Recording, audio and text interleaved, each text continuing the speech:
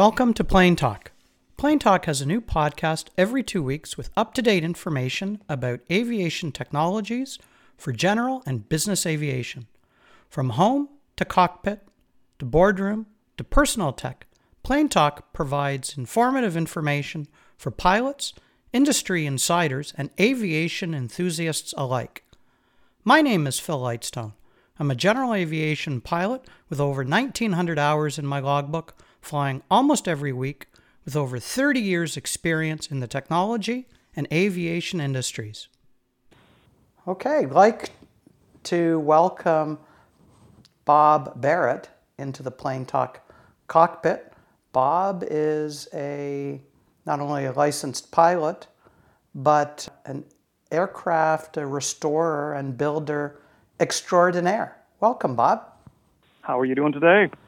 Another day in paradise, although I'm not liking the minus 23 Celsius I woke up to.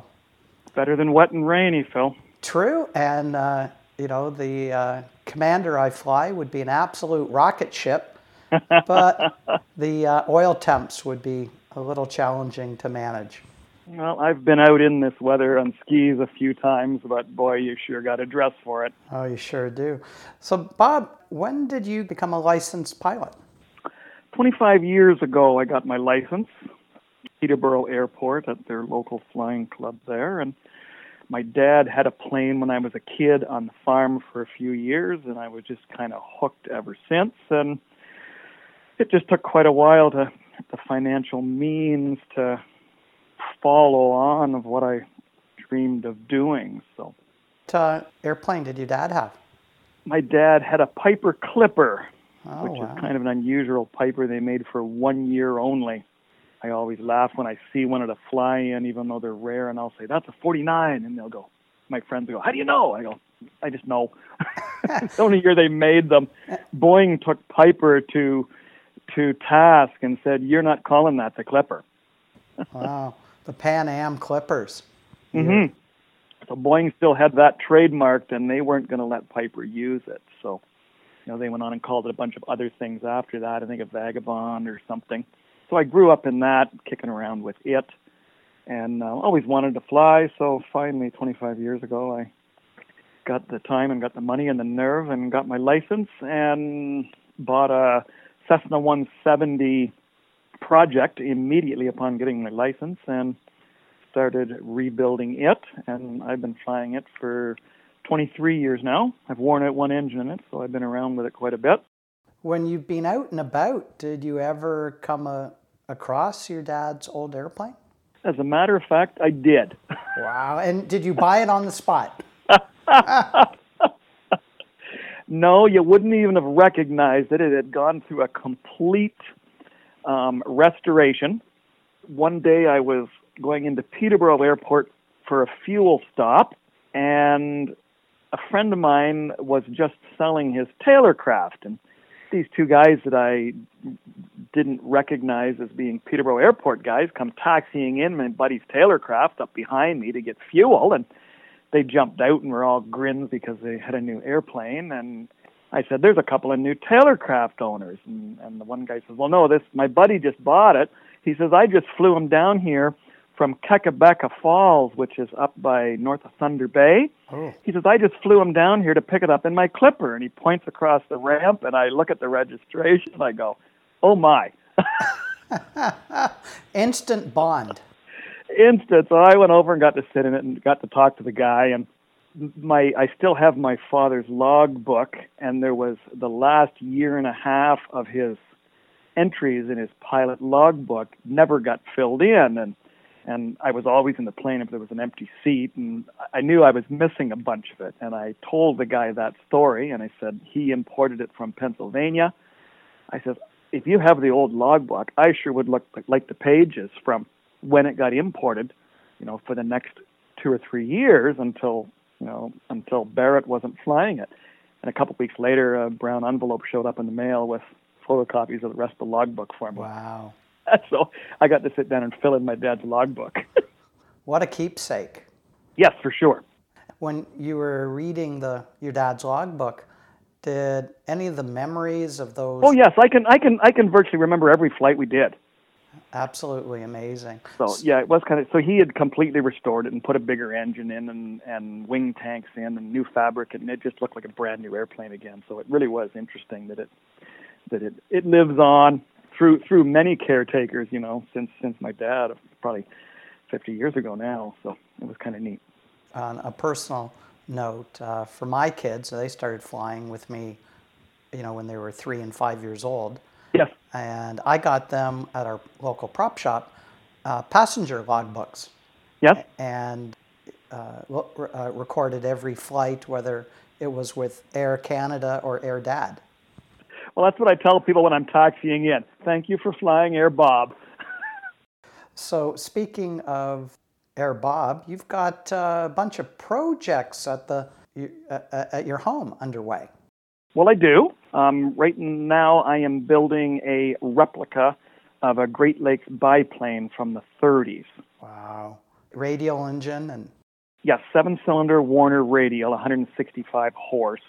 They never came with a radial. They all came with a Cirrus inverted or upright 4-cylinder. Looked much like a Gypsy Major. Mm-hmm. It was an inline air-cooled 4. They were 85 horsepower. Really unreliable engine. So just about all the original Great Lakes, back in the 40s and 50s, were modified either to a Warner radial or a Kinner radial or a Ranger inline 6. So unless they're in museums, completely original, I've never seen a Cirrus one flying. I'm sure there's some somewhere. Sure. And for those who might not have the picture of a Great Lakes in their head, that's fabric biplane of years gone by from the golden age of flying. Do you want to tell folks a little bit about the airplane? So a Great Lakes is smaller than a Stearman, but bigger than a Pitts Special.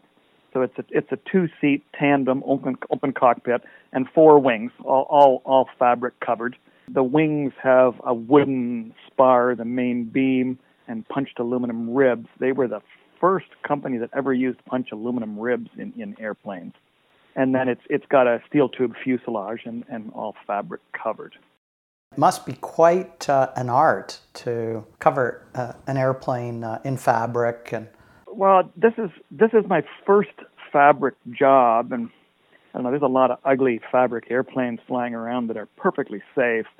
I didn't want that one, and I almost took on a different project just to learn how to do it. Well, I guess once I actually get it finished and take it to some fly-ins, I guess the real critiquing will be there. Everybody likes to pick everybody's work apart. So I went to a lot of work to make sure all the reinforcing tapes were straight and all the rib stitching was aligned and tidy. But it's kind of interesting because the last few years, as I'm working up to doing fabric, every time I see a fabric airplane at a fly-in, I go around it and look this way and look that way, and sooner or later, you usually draw the owner's attention, and they come over looking to get critiqued, and I try not to be negative if I can, because I hate it when it happens to me.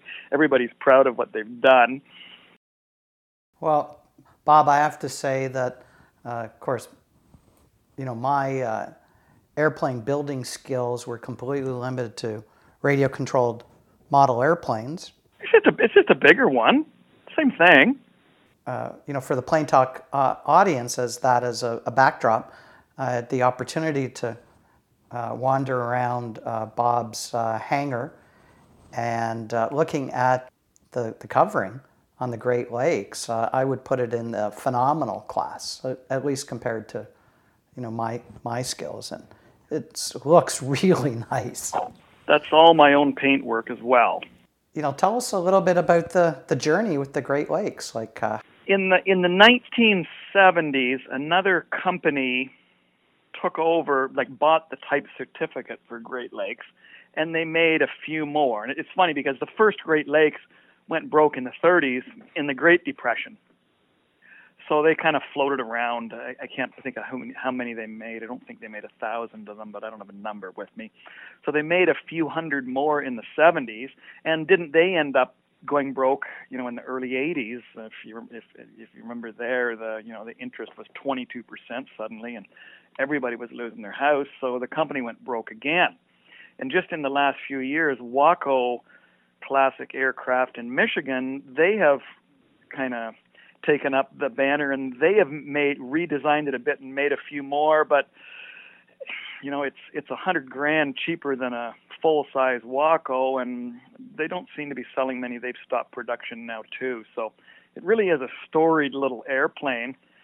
Before the Pitts Special came along in the '60s, like they were the aerobatic airplane to have. Like the all the aerobatic competition people use, highly modified Great Lakes. Harold Cryer being one of them. Anybody can Google Harold Cryer and the Cryer craft. He made all kinds of records with those airplanes. So you got your Great Lakes, I understand, over 11 years ago. I probably got it 15 years ago or more. I was in the middle of building my float plane at the time. I got so many friends that have 4 or 5 airplanes and none of them fly, and I was all excited to get this biplane project, and I looked at it and I thought, no, just put it away in the hangar and continue on what you're doing and get that done. Don't be the guy that's throwing money at 4 different projects and doesn't have nothing to fly. So this airplane is registered as an experimental amateur-built aircraft. A lot of its parts, in the 70s when the Great Lakes Company was failing yet again, it seems as though, I don't know the story for sure, but it seems as though they had like lump boxes of parts that just went out the back door. Like they put together as much stuff as they could, and it didn't have an identity or anything, and it just got sold off as projects, or people could continue on to make it an experimental aircraft. And that's how this one started. A guy in Sault Ste. Marie, Ontario, just collected stuff for years. And it never really got much further than a collection and a bunch of assembly. I'm actually the 4th owner that has owned it since the whole thing has started. And that's not really an unusual story with home-built aircraft. People just, they're a huge undertaking, and, people just realize it costs more, or, they just go and buy an airplane because they really want something to fly. They're not actually builders. They just thought building it'd be a cheaper way than buying. Other than the 2,000 to 5,000 hour part. Yeah, but what are you going to do? Sit around in the evening and watch TV? I just come out and drive rivets and tinker with stuff. I tell people it's like eating an elephant. It's just one bite at a time. 15 years ago, you picked up the Waco. Was it still sitting in Sault Ste. Marie? No, it was in Niagara Falls. Is where I got it. Wow, even a closer drive. So it had sat there for some time as well, with really not much done to it either. So what was the condition of the project when you picked it up in? Well, literally everything is brand new. There's not a single part of the airplane that has ever flown or been outside. So it basically just needed assembly. I got 300 rolls of blueprints that came with it, which was a big lifesaver. A lot of the stuff that had already been made, at first blush, this is done, that's done, something else is done. When you really get looking at it, you go, I don't really like the weld on that. And you get the blueprint out and you get looking at it and you go, well, this dimension isn't right. Or, oh my God, the tubing isn't the right wall thickness for that. And I just ended up redoing so much stuff to bring it up to what my feeling of an airworthy standard is, which I keep fairly high. Well, especially since it's, you're the pilot in command. Well, I tell people, if you do the very best job you can, that's only just good enough. So, if you look at it and go, no, you don't like it, just do it again, and you've learned how to make that part. Now make it really nice. And that's what I've just kept that standard the whole way through the project. And I was sure I could finish it last winter, but I guess it's one more. I keep telling myself there's one more COVID winter and I'll have it done. Awesome. But people people try to nail me down, like, when's this going to be done? Like, what are you going to do? And I just say it's all about the journey, and it's done when it's done. It's true. Well, I couldn't imagine what that first flight is going to be like. Well, it'll be very interesting because I don't really have much biplane time. I've got a couple of 1,000 hours of tailwheel time, but I don't have any blind tailwheel time. Some tailwheel airplanes you have forward visibility, and some you don't on the ground, and the Great Lakes you don't have any forward visibility. So lately I've borrowed and been flying a friend's Super Cub from the back seat. Oh. So that I can get the feel of that peripheral vision on takeoff and landing, and I'm not using any flaps or anything. I'm just flying it as a basic airplane, because that's how this airplane's going to handle. So you just have to rely on the pesky coyote that comes across your grass strip to avoid you, because you won't be able to see him to avoid. Well, quite possibly. Like, your peripheral vision is actually better than your straight ahead vision. So, it's just 20 degrees out to each side is what you're seeing once the tail is on the ground, right? So you have to just swerve a bit to taxi. But yeah, there is a blind spot on rollout once the tail comes down that you're just kind of along for the ride. So I have to think the anxiety followed by exhilaration leading up to that first flight is going to be absolutely amazing. There's a guy in Arizona that has a Great Lakes, and he does aerobatic training and tailwheel checkouts. It's a fully aerobatic inverted fuel and oil one with a modern Lycoming opposed engine on it, 180 horse. I've always fantasized of going down there and getting 10 or 15 hours, like actually in a Great Lakes. Great idea. Well, with the COVID situation now, I'm not comfortable to go anywhere, so that's why I've been doing the Super Cub thing a little bit to try to get myself a little more ready for it. So I understand there's a bit of a story around the Werner engine. Well, the Werner engines are a bit of a rarity. They made them, through the 30s in Detroit, Michigan.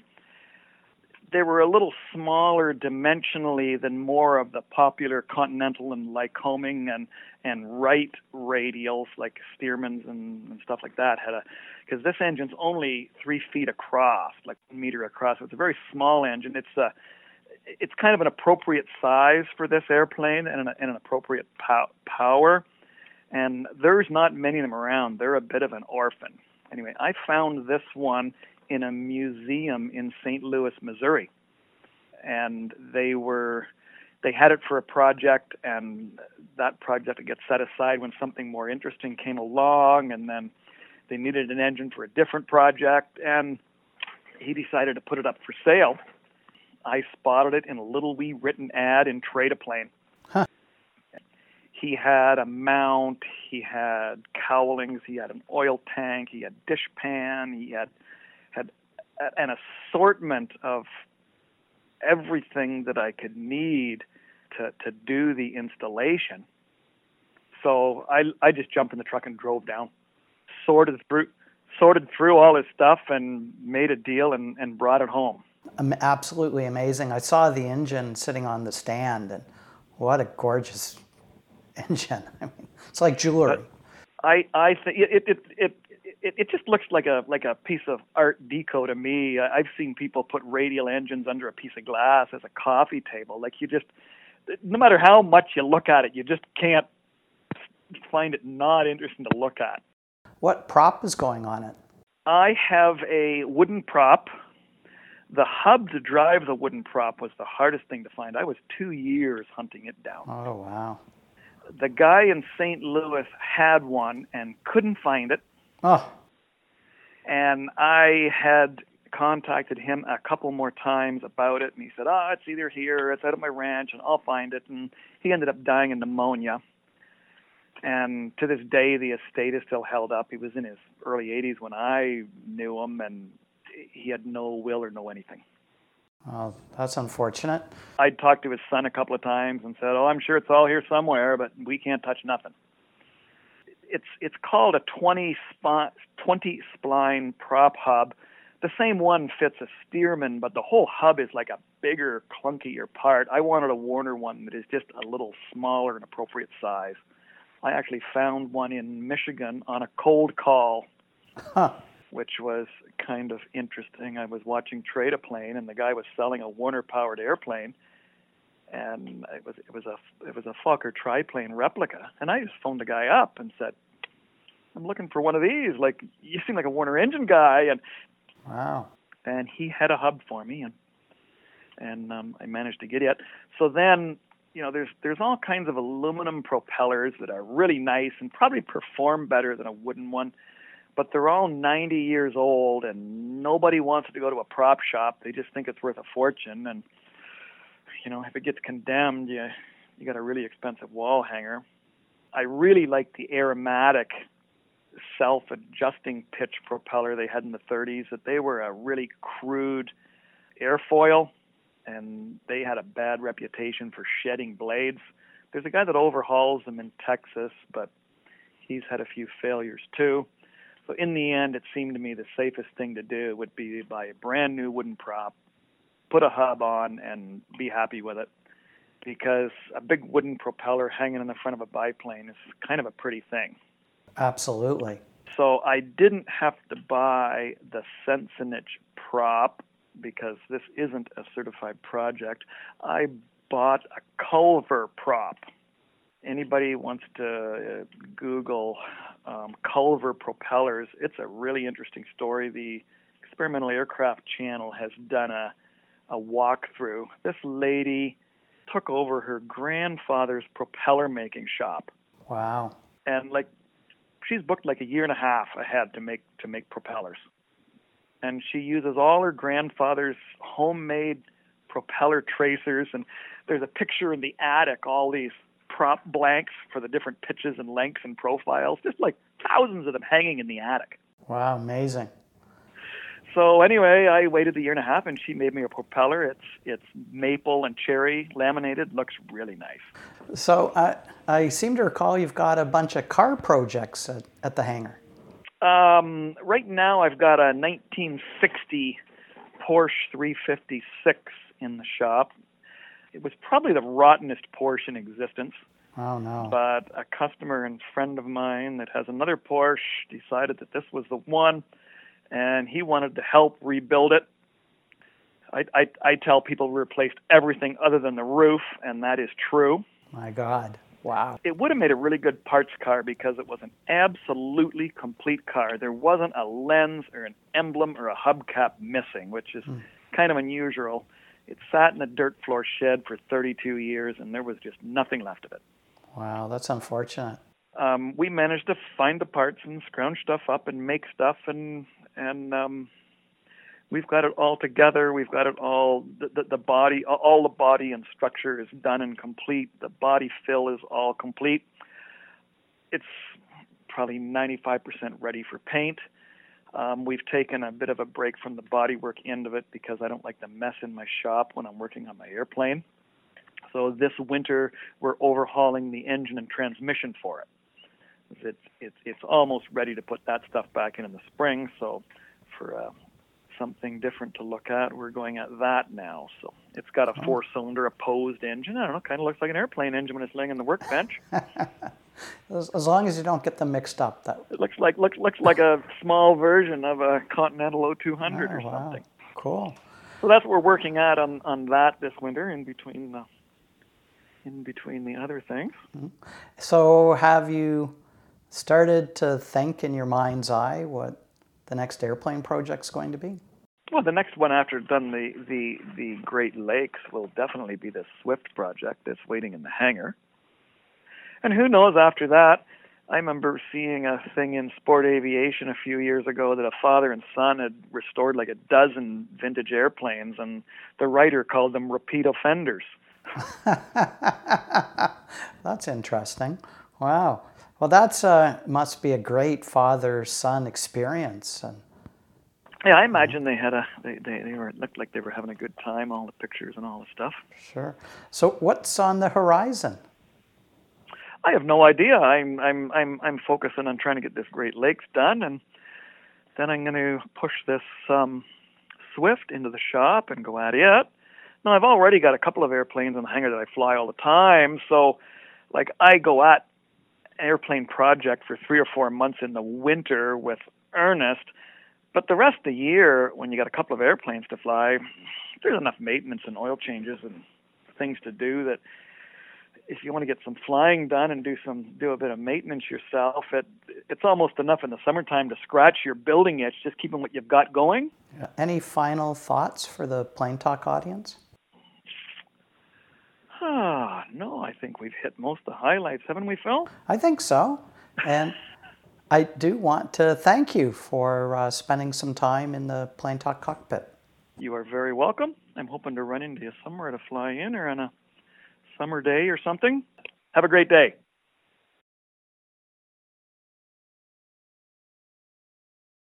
Thanks for listening to this episode of Plane Talk. If you have any ideas for a future Plane Talk episode, please go to the Contact Us page at planetalk.ca and send in your idea. Don't forget to like us at planetalk.ca, our Facebook and LinkedIn pages, and this podcast. And never stop living the dream.